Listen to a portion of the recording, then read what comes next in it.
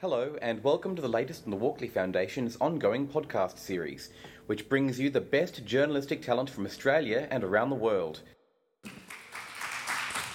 Thanks a lot. Thanks for coming. We're going to be talking about storytelling in the long form, and we've got three fabulous people here to help us. And how I thought we'd get started really was to get each of them to introduce themselves, the job they're now doing, perhaps a bit about their background and how that really intersects and informs the discussion about narrative storytelling. And Trent Dalton at the end. Why don't we start with you, Trent? Why don't you give us the word about who you are and all of that? No problem, Paul. Hi, my name's Trent Dalton. I write for the Weekend Australian magazine. Used to write for Q Weekend, in which Kylie Lang is now editor. Thank you all very much for coming along. I'm a big fan of long-form storytelling, and I love the whole concept of this session, really talking about narrative, because I believe it's actually one of the most important parts of long-form journalism. Great. I'm Noah Rosenberg, founder, CEO, editor-in-chief of Narratively, which, if you haven't heard of, we're based out of Brooklyn, New York, but we tell stories from all over the world. Narrative.ly is the website, and we focus on ordinary people with extraordinary stories. Kylie Lang, editor of Q Weekend. I also write a column in the Sunday Mail. Basically, you're probably familiar with the magazine, but front and back sort of lifestyle, interesting kind of things about what's happening around town. But what really floats my boat, I guess, is the narrative that we do tell in our feature stories. So we've got a core team of writers, and we do take some freelance. But really, narrative is what it's all about. Telling stories is really the core of journalism, in my opinion. Okay, Trent, you've been doing the magazine writing for quite some time now. You're one of the better-known feature writers in the country, actually. So how do you know when you have a story? I mean, most journalists in your position have 3 or 4 things on the go at one time. Some stories don't come to anything, some become huge. How do you know when you've got a story, and how do you know what length that story is and the devices via which you tell that story? Yeah, it's a great question, Paul. It's the first thing I really think of before I'm even pitching my editor stories. I really am looking for, and I do what you just said. I have about probably 6 stories on the go, maybe 4 to 6 stories on the go at any one time, because you don't want to be left in that kind of stranded limbo vacuum of nothing to write about at any one time, and stories and subjects will fall over and interviews will fall over, so you've always want to be sort of working on a whole bunch of different things. But the first thing I really look for is the power of the idea, and then so that gets me in, and then where does it go? Where does the story go? So before I even pitch that story to my editor, I really need to know there's some kind of narrative journey. So I'm a really big believer in the ability for traditional storytelling, almost mythological storytelling structures to be incorporated in actual journalism. I think that's a really interesting sort of undiscovered kind of area where, even universities' journalism subjects should probably incorporate a bit more. The whole, Shakespearean Act 1, Act 2, Act 3, Joseph Conrad mythologies about, heroes' journeys and so forth, I really believe in, and like things that Robert McKee, people like that have written about, most used on sort of novels and films. But that really applies to long-form storytelling. So I'm always looking for where the story goes. The peaks and troughs, I'm looking for heroes and villains. So if it's a story about Mount Everest, Everest is probably the villain. The hero is the climber, Luke Skywalker's the hero, Darth Vader, who's the Darth Vader of the story, and all that sort of thing. I'm always looking for those sort of things before I even take it to my editor. But avoiding the sort of cliche of the white hats and the black hats along the way. So you've got the hero and the villain, but they can't be too stereotyped, right? Yeah, They've got to be real, living, breathing people. And then remembering the same journalistic principles of balance and and fair hearings to everybody. Yeah, absolutely. I think that's a really interesting point that Trent just made is one thing I think we have going for us as journalists, and I'm assuming those who are interested in longer form storytelling in the crowd today, is we're not reinventing the wheel here. Long form narrative storytelling has been produced for millennia, since the Bible or earlier, and I think there's a lot we can learn from not only the obvious people like the Tom Wolfes and the Norman Mailers and the Trents and so forth who are doing great work, but I think also from what Hollywood is doing and the way that traditionally stories have been told across different formats from generations ago. And I think it's really fascinating what you said about kind of like the mythological structures and ways that we can always inject some new life and new vitality into our stories. We're not really starting from scratch. The tools are new, the ways we reach audiences are new, but storytelling has been done forever, and I think that's why it's so exciting right now. So, where do you stand, Noah, on the idea of the journalist putting themselves at the centre of the story versus the journalist more traditionally standing back and writing about the story? Well, one of my biggest pet peeves, actually, as an editor, is when we get a pitch in from someone, or a draft, even worse, and the first letter in the whole story is I. I roll my eyes, I get really upset. Obviously, that being said, there is a time and a place for the memoir, the personal narrative, if and when it feels natural. If the author or the writer is experiencing something that really lends a new perspective and a vital perspective, or if it's like it would be unnatural and awkward if the writer didn't acknowledge that he or she was a human being and was a part of this story. But unless that reason is really there, and unless we all agree that the reason is there as an editorial staff, I've gone through pieces at the 11th hour and cut out all the I's in it, and it becomes a much stronger piece. Yeah, you're nodding furiously, Kylie. Yes, absolutely. You get this a bit with some of the articles that are submitted to you? Yes, a lot of people think that people really want to know what their opinion is, but most people just want to know what the story is. And I really think it's interesting because, we're in a digital age now where 5 years ago, my editors at the Courier Mail was saying, we've all got to go on tablets. People just want little bite-sized bits of information. They don't want big reads. And this is the end. This is the death knell for long-form journalism. But we've been chatting before this session, and actually what's happening is very much a strong ground root support for those longer-form pieces, whether it's in print or online, TV shows, podcasts. People do want that extra information and that narrative. They want to be taken on a journey with you, and there's a real skill to doing that. And especially as a freelancer, you have to look at the magazine's house style. Why are you pitching this story? Who will it reach? It can't just be a story that you want to tell because it interests you. That's lovely, go and put it on your blog. But if you want to pitch something that's going to have a broad appeal, you've got to be able to frame that piece from that first idea that Trent's talking about. Then the editor will say, well, how are you going to flesh that out? How will you go about this? And that's really something that a lot of freelancers don't think about. They just pitch the idea. So you might agree to the idea, but when you see the piece come in, it just doesn't stack up. Yeah, it's a very good point. You've got to know your audience, who you're writing for, and we find that at the ABC as well, that there are different programs that pitch to slightly different audiences. They all have a brief about what that program is there to achieve, and I'm forever, and have been in the past, pitched ideas from freelancers that just would tend to indicate that the person pitching it hasn't actually heard the program that they're pitching the story to. It's really irritating, and you feel a bit insulted, and why don't you take the time to actually understand who we are and what we do? And it's those people that do take that time that you're much more open to taking commissions from, much more than the people who some people just get blacklisted because you think, not this person again. So when we talk about stories, are we actually, in essence, talking about people? Are they at the forefront of the story when we're talking about a narrative? Trent, do you think when you're working on a story, is it all about the people first, or if there's an issue, is it about the issue, and how do you balance the two? Yeah, definitely. I think absolutely people will be your driving thing, because all the emotion will come from that. You can have a story, Mao's Last Dancer, or it's about that amazing journey, but it's also about the guy, and it's like, that's just funny. Pulp Fiction, every story becomes about character somehow. It's Back to the Future. It's a bit much as about time travel as it is about the McFly family, and it's always about finding that human aspect. And I think long form writing this is where it's so beautiful. So I'm always looking at let's say a show, let's say documentaries, right?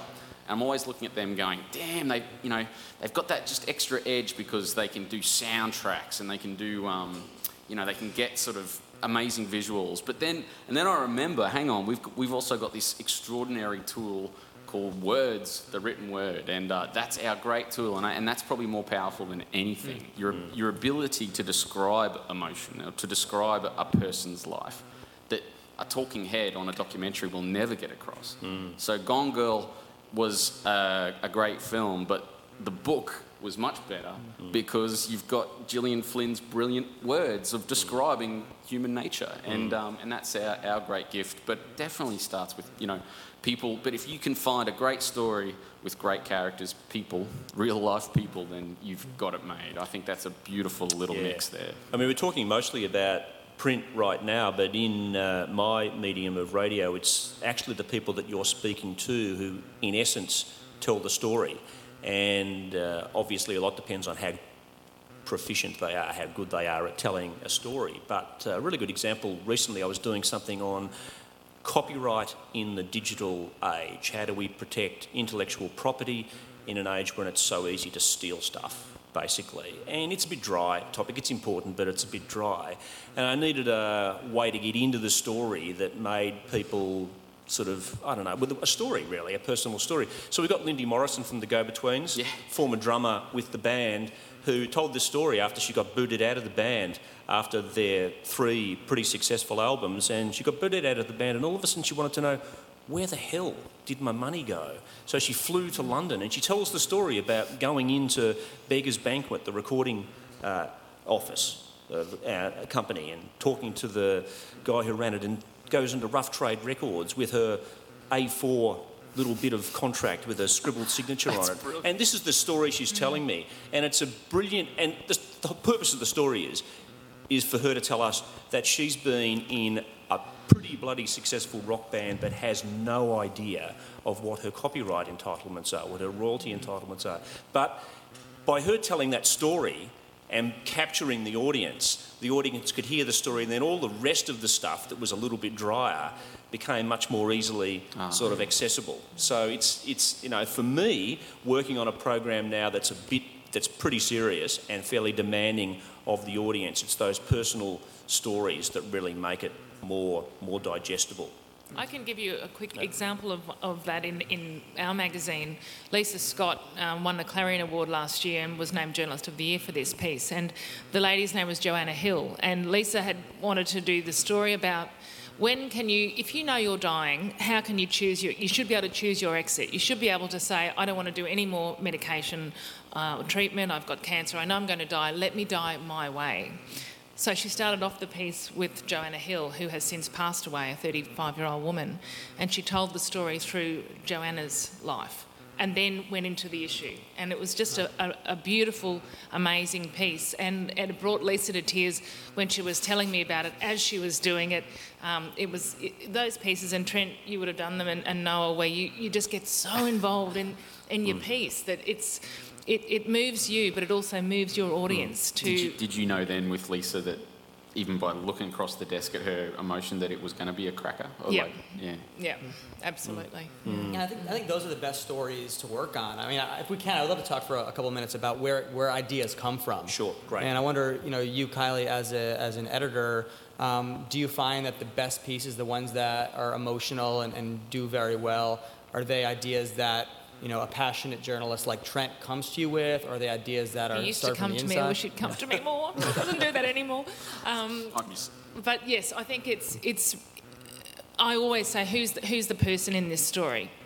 Who is the person? Because you can talk about an issue, and as you're saying, Paul, it can be so dry. But actually, there are issues that even the dry ones, we need to bring them out because they're issues that need to be discussed and debated in the public arena. But if you can start off with that human touch and that human element, always. And they're the stories we get the most feedback on. Our Ordinary Person column, which has been going for 10 years since the magazine started, that is consistently, when we do reader surveys, it's not a long-form journalism, it's a small piece, say 450 words, consistently. The lady who makes the coleslaw at the Brecky Creek Hotel, 62, she's been doing it all her life. Those people want to know about those people, the ordinary people that you're now making a very successful business out of. That's really fascinating to me that, one of the most popular columns you guys do is this 450-word column. Can you talk a bit about that? because one thing I was saying earlier, I get actually kind of jealous about is narratively, again, it's sort of similarly focused on these ordinary people with these big, larger than life stories. And we do it in a mix of formats, writing, video, etc. Some of our pieces are rather long. And then I look at Humans of New York, which you might be aware of, which is doing these 60-word stories that are getting thousands upon thousands more likes and attention than our stories are. And I'm kind of kicking myself saying, man, why didn't I think of this first? So what is it, though, about a 450-word story? And why did you settle on that length? Was there a reason why that was the right way to do it? Do you ever come across one of those columns that you say, oh, I wish this was done 10 times longer than this? Sometimes, if it's a story that I think will take more words, we'll turn it into a feature, and we'll take it out of ordinary person, and because the person has so much more to say. But it's actually amazing what you can fit into 450 words about your life. One of the ones that was really fantastic for us was a lady we did earlier this year, Doreen Fraser. Remember, she's 90, and she paints these little Fabergé eggs, and I'm thinking, oh goodness, this is going to, the photo's going to be, I don't know. Anyway, I had reservations about it. When the story came in, she survived several husbands, I think all but one of her children have died in tragic circumstances, and she has the most positive attitude. And that's, I think, what people take away from a lot of these stories is, here's this ordinary person, and actually they've got a much worse life than I've had. You think, oh, I've got it bad, then you read this and you go, okay, I'm doing pretty well. What about that guy you guys had on the weekend? He was a dance instructor? He was this burly bloke. I don't know if you guys saw it. He's a burly bloke, mid-40s, early 50s, big, burly Aussie bloke. And he's a dance instructor, and then, you get into 200 words, and then you start to realise, oh, hang on, he was a digger. Oh, hang on, he had PTSD. That's by 300 words. By 450, he's resolved his life. It's come full circle. Yeah. And it's the most beautiful little ordinary people's story told in all his own words. Yeah. This issue of story length is interesting. We were talking about it before we came in today. And Noah, you were saying that for narratively, when you commission a story, you don't pay per word. This may actually shock some of the people in the audience who make their money by selling their copy per word. But actually, it's a good point, because what we were saying was, what is the incentive of cutting 150 words out of an article to make it better if you're going to financially penalise yourself? Why not set a fixed rate for that story, regardless of the length? Tell us how that works for you, Noah. Yeah, so I was saying earlier, we're proud of the fact that we do pay for stories. I'm embarrassed of what we're able to pay as a digital startup. We're of course working very hard to improve those rates, but that was a conscious decision early on that I knew firsthand from my own experience, as a journalist for many years, that I might spend weeks and weeks on an 800-word feature, and then pick up the phone and make a few calls and write a piece from my couch, sitting in my underwear, and I do that in 2 hours and write 2,000 words. So, clearly it doesn't quite always add up. Obviously you can probably say that a longer piece tends to have had more reporting and more hours put into it, but we're very careful about looking at the piece as a whole, and obviously, was there any travel involved, or how many interviews were involved? Did the story require in-person reporting? And hopefully it did, because obviously that makes a more compelling and powerful piece. But one thing that we think a lot about too is beyond just length and everything. Who are the characters, right? A few questions we ask when story ideas come in are, number one is, has the story been told before? Obviously in a dream world, we want an untold, unique angle. That's always not the case, but more often than not, stories come to us because maybe there's been a couple 100-word blog post somewhere about it, or what have you, and we can now do that story justice, really do that story in a big blown-out way, in which case, who are the characters? How do you convey that story, and how do you do it in a surprising way? And one thing we sometimes wrestle with is, obviously in this day and age, headlines, of course, are very important, because people are seeing those headlines on social media or on, other websites looking out to you. So you want that story to be clickable, you want a sense of character and so forth in the headline, but then how do you not give away too much in the headline so that the story is still conveying some kind of surprise? And that's something that we sometimes wrestle with a little bit. Can I just say to anybody in the audience, anyone want to put up their hand at any stage during this discussion, please do. Fire questions away. If you hear anything that resonates with you, just jump in. We will take some questions at the end, but really we want to take questions all of the way through, because the purpose of the session is really to give you some ideas about how to approach your own storytelling. You know, sometimes there's a sense when you know you've got a story really early on. When I was covering the Patel story early on, the Dr. Death story, I flew up to Bundaberg for the very first meeting of all of the patients. It was the preliminary meeting before the Royal Commission got underway, and I got a tip-off from the guy assisting Tony Morris, QC, who said there was a meeting, be there with your tape recorder that night. Wow. And the meeting took place, and then afterwards there was a milling around of all of these people, physically damaged looking people, quite confronting. And so I figured at the most about an hour and a half to get a microphone in front of as many of these people as I could and get them to tell me the story of what happened. And I had a 6-week deadline to produce the documentary. This was in the first week. And after that night, I distinctly remember the feeling of walking back to my hotel room with all of this material, thinking, I've just got, on day one, the most amazing story. And the fear that gripped me at that point is, I better not fuck it up. And then it was like, how do I tell the story? So I've got all this raw material of people telling the story of what this doctor did to them through the malpractice. But as we all know, without retelling that story was a big story about the structural problems in Queensland health. It was a story about doctors, foreign trained doctors. It was a story about maltreatment. And so I suppose the point I'm making is, how do we've all been in that position. How do you know how to start a story and how to structure the journey of that story? Can I tell this is, one of my most recent situations of that, and it still remains with me because it messed me up. Like, this job can totally mess me up sometimes. Like, I don't sleep sometimes if I feel I've done a bad turn against someone, or, it's just a moral kind of conflicting job, and as you guys will probably know and see. But I had this great opportunity. I don't want to seem like a name dropper here, but to go over and to Cambridge and speak to Clive James, the great Australian poet, writer, genius, broadcaster, and he's dying, and sort of really spend about 5 hours with Clive James and get some of his last sort of thoughts on life and, as he nears his end. And Clive James gave me, basically kind of sent me back to Australia with directions on what to do with his ashes once he dies, right? And I was so kind of moved by his generosity through that. And then by the time I got back to Australia to write the story, I was really messed up sort of in my head by the jet lag. And then the weight of that sort of story and knowing that he would read it too, this guy that I really admired, and my mum gave me his unreliable memoirs when I was like 13 to read, and it kind of got me into long-form feature writing. So I started having these weird dreams, right, where because I've been walking around Cambridge University, and you know that Benedict Cumberbatch, that great actor. Benedict Cumberbatch would come to me dressed as like a Cambridge scholar in my dreams, right?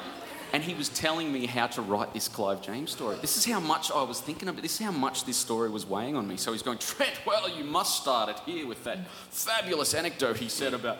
And then he also had this big, ruler that he'd, snap, and it was just messing me up. So, yeah, but you know you've got gold. You know you've got something. But that great pressure of and the disappointment you would feel if you didn't tell that story right. Because that's the flip side, isn't it? I mean, we've talked a bit about whether something is a story in the first place, but then there's the story that you know is a story. And the only challenge really is, once you know you've got the story, how to tell it. How to tell it best. Any thoughts on that, Noah, about how to get the most out of your story? Well, we think, we publish our model at Narratively is a different theme each week, and for the most part, one story a day. And the idea behind that is really giving each story and storyteller the space and time he or she needs to have an impact. And we try to tell stories in quote unquote the most appropriate format. So it's a mix of writing and photo and video, etc. And I think the reality is that story ideas will come in, and it might be for a long-form narrative, but when you're an editor, and I'm sure you guys know too as storytellers, when that story really deserves to come to life via a little video clip or a photo or an illustration. And so, we call them, oftentimes we do a standalone, short video, but more often than not, we'll incorporate what we call multimedia accents, within that story. And I can tell you about one time I think we fell short was we did a piece simple piece. It was maybe about 1,500, 2,000 words, called the Number One Subway Charmer. So there's a New York City with the subway system, and there's one subway line called the Number One Line. It's the red line, and we profiled this conductor, driver on the subway, who became notorious for, passengers would get on a train to go to work at 8 in the morning, and he would just start talking a mile a minute and talking about, just making these absurd, pronouncements over the loudspeaker and just funny jokes. And people would either roll with the punches or get really annoyed by it. So we profiled this guy, and one thing that I got a little annoyed about when the story published was, beautifully written, some really great photos. You read that story and you're like, where the heck is the audio? I want to actually hear this guy talking. Yeah. And the writer and the editor who worked on that story neglected to, obviously I don't want to blame them. Who knows? Might have been maybe they didn't have the technological, ability to do that or whatever. But nowadays I'm of the belief that take out your iPhone and just get 20 seconds of audio. And maybe you don't want to use it because it's horrible, but I oftentimes think that if the story itself is well crafted, don't worry about a lower quality little video component, because that'll just add some other angle to it. And and that's one thing I wish we had done differently. That's a really good point. I mean, we're all multimedia journalists now, aren't we? I mean, I started off my career as a radio journalist, but I'm writing plenty of copy for the website now. So we're, and print journalists have to, in a sense, often take videos with their iPhone or capture audio. We have got a question though, and let's go to it. Basically, structure-wise, how do you balance, telling someone's story, but also covering the issue that you're trying to discuss? You know what I mean? We recently went on a multimedia journalism tour and just felt overwhelmed with content, trying to figure out when to use the person's story to colour the issue. Do you know what I mean? Yeah. How do you find that balance and know when it's too much person and not enough person? And not trivialise the issue. It's a great question. Yeah, good question. My thoughts on that would be always serve the reader. That's your number one thing. You're not serving yourself. You're not serving your...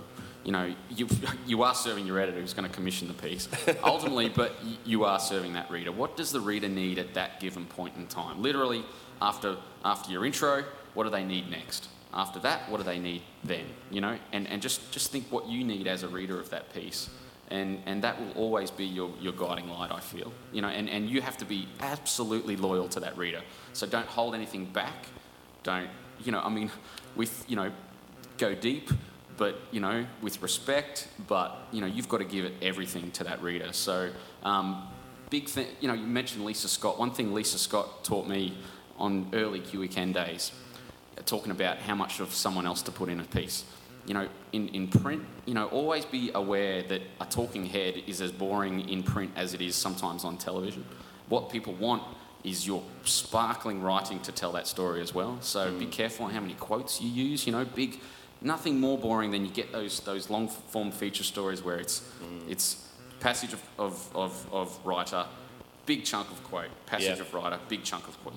Those ones, and it's just bang, bang, bang. Because it's the easiest way to write the article. It's the easiest way, exactly. Storytelling is hard work, and it takes you, and it takes thought and emotion and investment from you. And but sorry, to answer that great question, because that's so important. So I'm doing a story right now on that sort of taps in slightly to PTSD, and I'm facing that. I've got really great insights from people, but how do I cover that massive topic? I find that actually a lot of coverage of domestic violence at the moment is worryingly too focused on the horrible elements of the personal story at the expense of giving us a sense of what needs to be done and what the broader issues are. And I don't want to be self-righteous about it, because as journalists we've all fallen into that trap of knowing we've got something that's strong emotive content, and we know the audience can really relate to it. But I don't know what you think, Kylie, but to me the emotive content is not necessarily the end in itself. It's the means to telling the full story. And you have to... How do you as an editor deal with that balance? Yeah, that's a great question, and it is a trap for new players and old players, with saying this is a great story and you think, yes, it is a great story, but at the hub of everything that I do and every copy that I accept or don't accept is, why do I care about this? Why should my reader care about this particular story? Yes, it's a poignant story, but if everybody's got a poignant story, someone else has got one too. So where is this story going to take this particular issue, whether it's PTSD or whatever, PTSD rather, where is this going to take the reader, and why does this story matter? You really have to ask yourself that, why does this story need to be told? And that actually helps you with structuring it, because you're not going to put too much in about the person said this, and this. So what? Mm-hmm. I think the best stories and storytellers, I think they incorporate what almost amounts to like a magnifying glass in that narrative. And so think about yourself, if you were to, for instance, we did an interesting story a few months ago profiling a young man from Denmark who left his country to join ISIS. And this is one of the earlier pieces that really did an in-depth look at why this happened. And with that kind of a story, when I say the magnifying glass, meaning you want to zero in on like all the warts and blemishes of this person and his or her inner feelings, but every once in a while you want to zoom out again to give the broader context. And it would be a very boring piece if all you provided was context, which of course happens a lot in the big news, but it also maybe wouldn't be quite as relevant or exciting if all you did was showcase this one person, his or her motivations, without contextualizing it from time to time. So I think the best stories really incorporate a balance between those two worlds. Mm. Sometimes you can feel it in your gut as a journalist, I reckon. Sometimes you can feel, just think I'm laying it on a bit thick here, and don't you reckon? And just done that many times. Yeah, just and also be patient with yourself. Like, I'm sure you're the same. I look back on my early work and I think, how embarrassing. Like you think you're doing a really great job, and then you read it and you get better with every story you do. So cut yourself some slack and be open to feedback. If you do get someone who's going to give you some feedback rather than just, no, I don't like that piece, which sometimes I have to say because I don't have time. But if you can get some feedback, you take it on board, and you may not agree with it, and another editor might give you different feedback, but be open to constructive criticism, because that's how you learn. Mm. Yeah. Okay, I've got another question here, and then we'll take the woman in the front afterwards. Hi, my name is Hamish Sewell, and I just wanted to explore an issue which, Trent, you were talking about in terms of myth, the mythological sort of underpinnings of some of these stories. Yeah. And you mentioned Shakespeare, you mentioned some of the great writers, but I guess I want to put it to you that the myth-making that's often in stories is not necessarily about those old classics. The myths might be about our connection to place, our connection to each other, and what it is that binds us, our sort of common story. And I've been working for the last couple of years in regional Australia, and these are places that are losing their stories very quickly. Wow. They're places that are really on the brink of their validity as towns are kind of under question. And I guess I wanted to sort of just ask you guys, can you speak to that idea of the role of myth-making and sort of the survival of kind of who we are as people in a community? Man, I just got chills the way you asked that question. Yeah, no, but because I totally agree, and I was thinking about you're probably writing about it, but a bloke contacted me from Charleville saying that exact same thing. He said, because of this horrendous drought, 2/3 of Queensland's in drought, and he's saying all of these things are being lost from our town. All of these beautiful things that make the town, not just shops, but connectors, that connect the people, are being lost. And yeah, I'm always trying to write in I hate to sort of sound like a bloody writing philosophy major, but it's like universal themes. Your story should be filled with universal themes, fish out of water. Like these are just classic universal themes. Fish out of water, betrayal, love conquers evil. All those things. I know that sounds cheesy and cliched, but like at the heart, these themes are there to be found in all your stories, and they're there in the outback and possibly being lost. And I did this story about a girl from Charleville, and she was being sent away to boarding school, and basically I was there just at the very moment where the parents are saying goodbye and farewelling her, and that kind of spoke not just of what people in the outback are going through, but it spoke much more about growing up and a parent saying farewell. And, it just spoke much. It also spoke about the drought and the fact that they needed to, because the town was falling apart, so there wasn't any school out that way anymore, so they had to do that. But it spoke of other bigger universal themes that connected that family. Sorry if I'm rambling, but yeah. I mean, this is a universal story, isn't it? The death of the small town, and what goes when a small town goes. It's not just a dot on a map, but it's just a whole heritage, a whole history of family connections. You're and saying, again, you can broaden that out to the loss of tradition and the loss of the way we do things, and sewing things by hand and fixing things instead of throwing them out and getting a new, cheaper model from China for half the price. So all those themes can have bigger themes. My only qualification would be, and I think it's a really good point, playing with the myth, but once again, you don't want to overstep and overly sentimentalise. And with the decline of our rural towns, it is, I think we can all agree, a tragedy. But there are broader factors at play that people need to understand that are contributing to it. We don't need to agree, but I think you need to inform the reader or the listener about why. I mean, if it's a natural disaster, if it's a drought, then that's just an unmitigated catastrophe. But if it's, the forces of free trade and globalisation, whether we agree with those or not, they need to be brought to bear on the story so people can get a fuller understanding of why these things are happening, I think. And we have a woman in the middle. Thank you. I work as a freelance writer in rural and remote Australia and see lots of stories, particularly at the moment with the current drought on. And often I'll come across a photograph or a story that I think it's really big, but it's the weight of it, I don't know what to do with it. Who do I send it to? Is it one outlet? If there's a news story cracking and you see it appear in every newspaper in Australia, I'm not sure what that process is to get it. Is it just to one and then it snowballs from there? Or how, as a freelancer and a business person, how do I sell that without giving it away? So often people, they just expect me to give it to them. Without paying for it? Without paying for it. Yeah. That doesn't happen a lot, but it has happened. And if it's something that you want to go widespread, how do you choose where to send it to? Do you understand? Which also dovetails into the question of who's got any money in the media anymore to pay for this sort of stuff, really. It's the person with the great photograph who ends up having to virtually give it away because no one's got the money to pay for that photograph. And again, it's contacts. You need to make contact with somebody who can champion your work, who knows your work, who could recommend you to someone else. And unfortunately, it's time and place. There's not a formula that I could say to you, this is what you should do, because it really depends.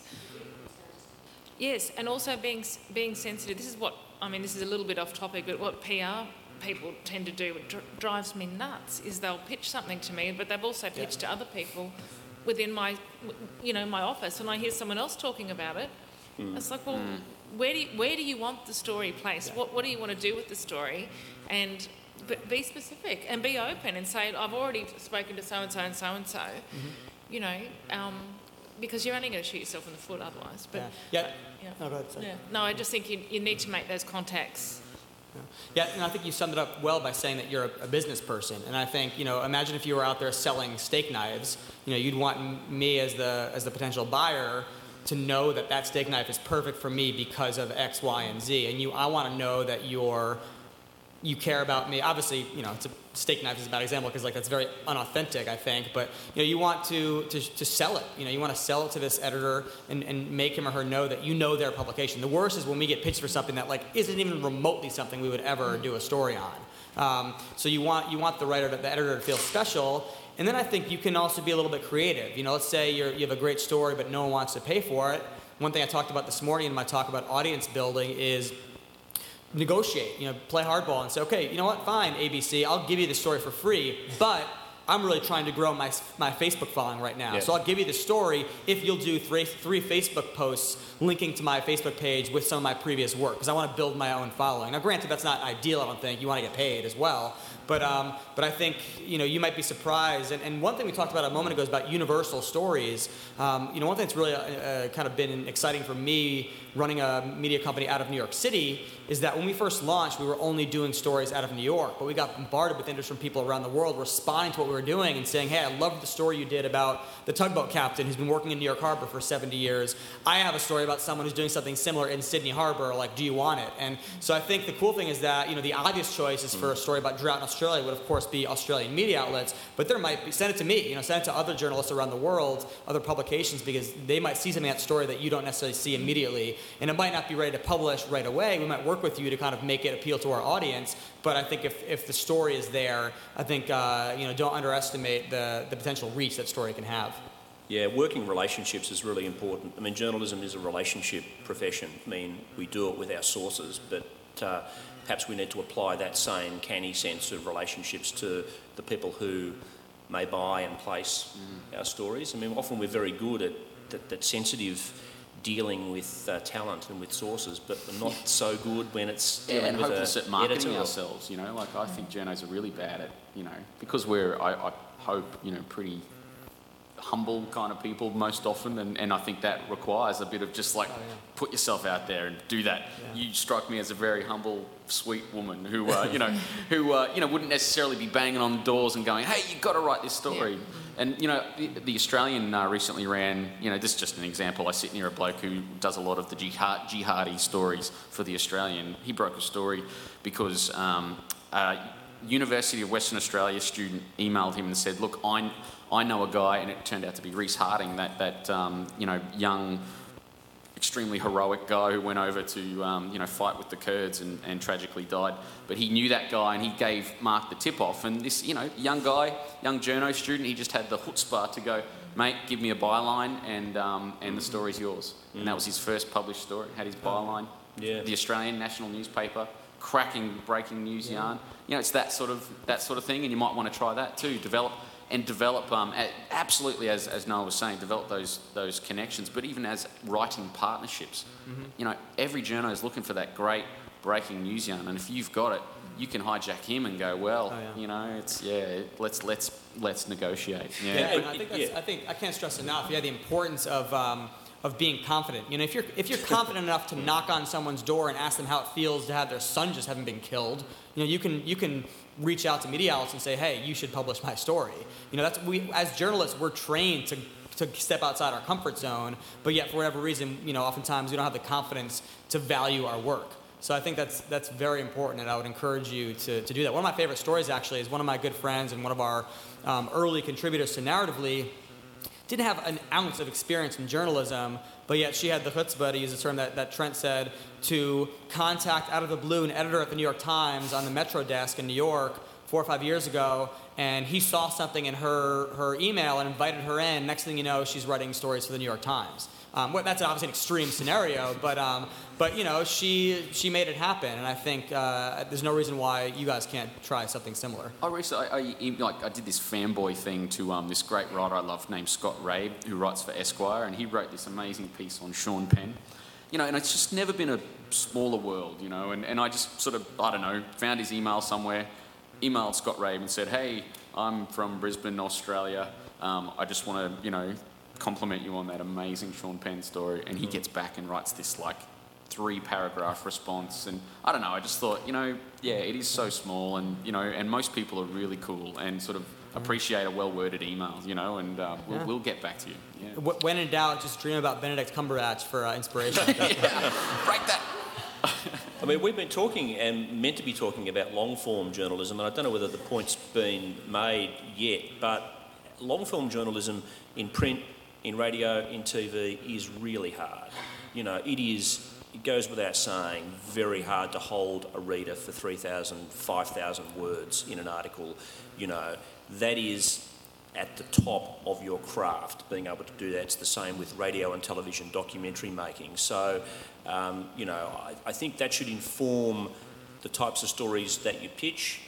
You can tell a great story, a narrative in 3,000 or 5,000 words, but gee, it's a tough ask, isn't it? And so I think I'd bear that in mind as well. I have had people come to me at the ABC pitching ideas for 1 hour programs off the back of not a great deal of experience, and occasionally they can pull it off, but it's not a high percentage option, I don't think, putting that pitch.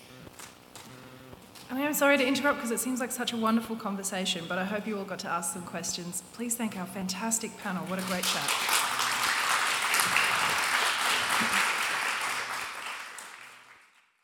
Thanks for listening. Please subscribe to Walkley Talks on iTunes and follow the Walkleys on Twitter and Facebook for new episode updates to be the first to know about upcoming Walkley events and news.